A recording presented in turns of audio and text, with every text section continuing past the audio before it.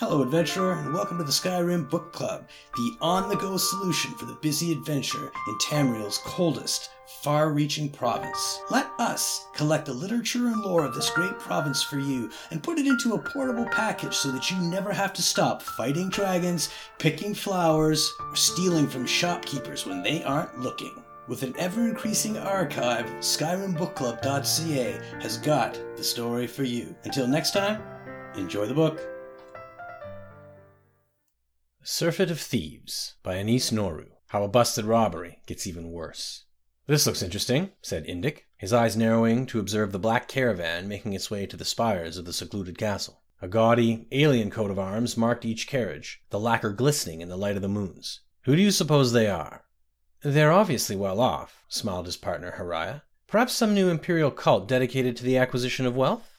Go into town and find out what you can about the castle, said Indik. I'll see if I can learn anything about who these strangers are. We meet on this hill tomorrow night. Haraya had two great skills, picking locks and picking information. By dusk of the following day, she had returned to the hill. Indik joined her an hour later. The place is called Ald Olaira, she explained. It dates back to the Second Era when a collection of nobles built it to protect themselves during one of the epidemics. They didn't want any of the diseased masses to get into their midst and spread the plague, so they built up quite a sophisticated security system for the time. Of course, it's mostly fallen into ruin, but I have a good idea about what kind of locks and traps might still be operational. What did you find out? I wasn't nearly so successful, frowned Indik. No one seemed to have any idea about the group, even that they were here. I was about to give up, but at the Charter House, I met a monk who said that his masters were a hermetic group called the Order of St. Idnua. I talked to him for some time, this fellow by name of Parathion, and it seems they're having some sort of ritual feast tonight.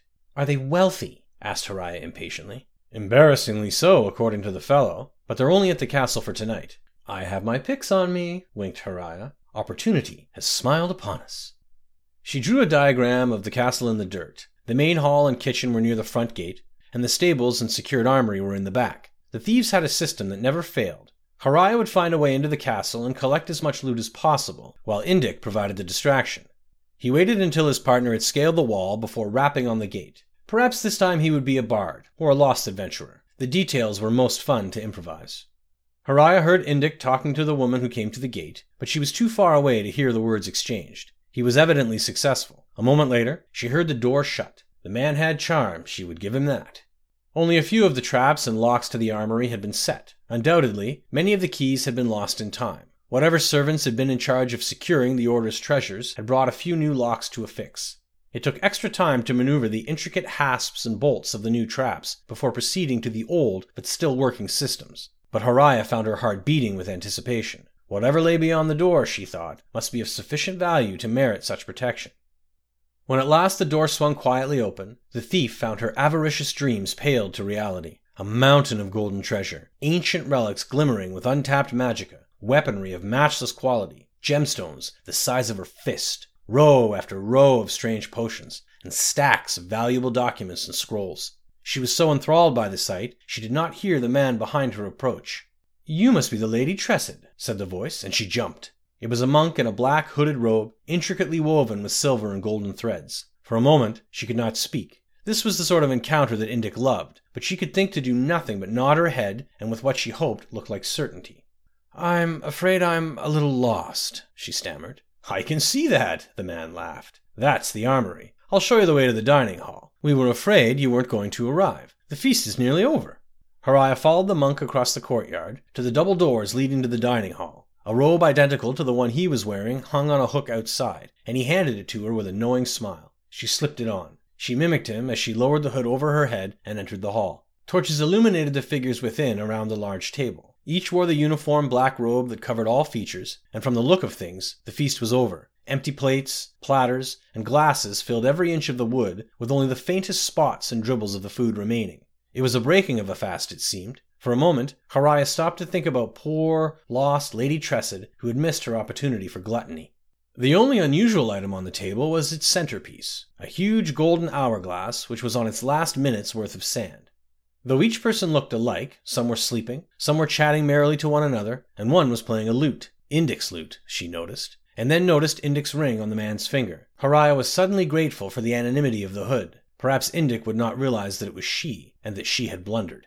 Tressid, said the young man to the assembled, who turned as one to her and burst into applause.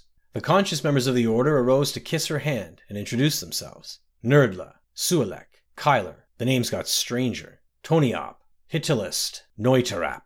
She could not help laughing. I understand. It's all backwards. Your real names are Aldrin, Celius, Raylik, Poinot, Stylith, Parathion. Of course, said the young man. Won't you have a seat? Say, giggled Hariah, getting into the spirit of the mask and taking an empty chair. I suppose that when the hourglass runs out, the backward names go back to normal? That's correct, Tressid, said the woman next to her. It's just one of our order's little amusements. This castle seemed like the appropriately ironic venue for our feast, devised as it was to shun the plague victims who were, in their way, a walking dead. Hariah felt herself light-headed from the odor of the torches, and bumped into the sleeping man next to her. He fell face forward onto the table. Poor Esrawak Sirif, said a neighboring man, helping to prop the body up. He's given us so much.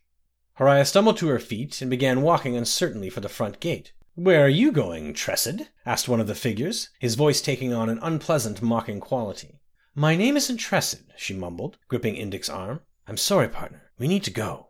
The last crumb of sand fell on the hourglass as the man pulled back his hood. It was not Indic. It was not even human, but a stretched grotesquerie of a man with hungry eyes and a wide mouth filled with tusk-like fangs. Hariah fell back into the chair of the figure they called Esrawak Sirif. His hood fell open, revealing the pallid, bloodless face of Indic. As she began to scream, they fell on her. In her last living moment, Hariah finally spelled Tressid backwards.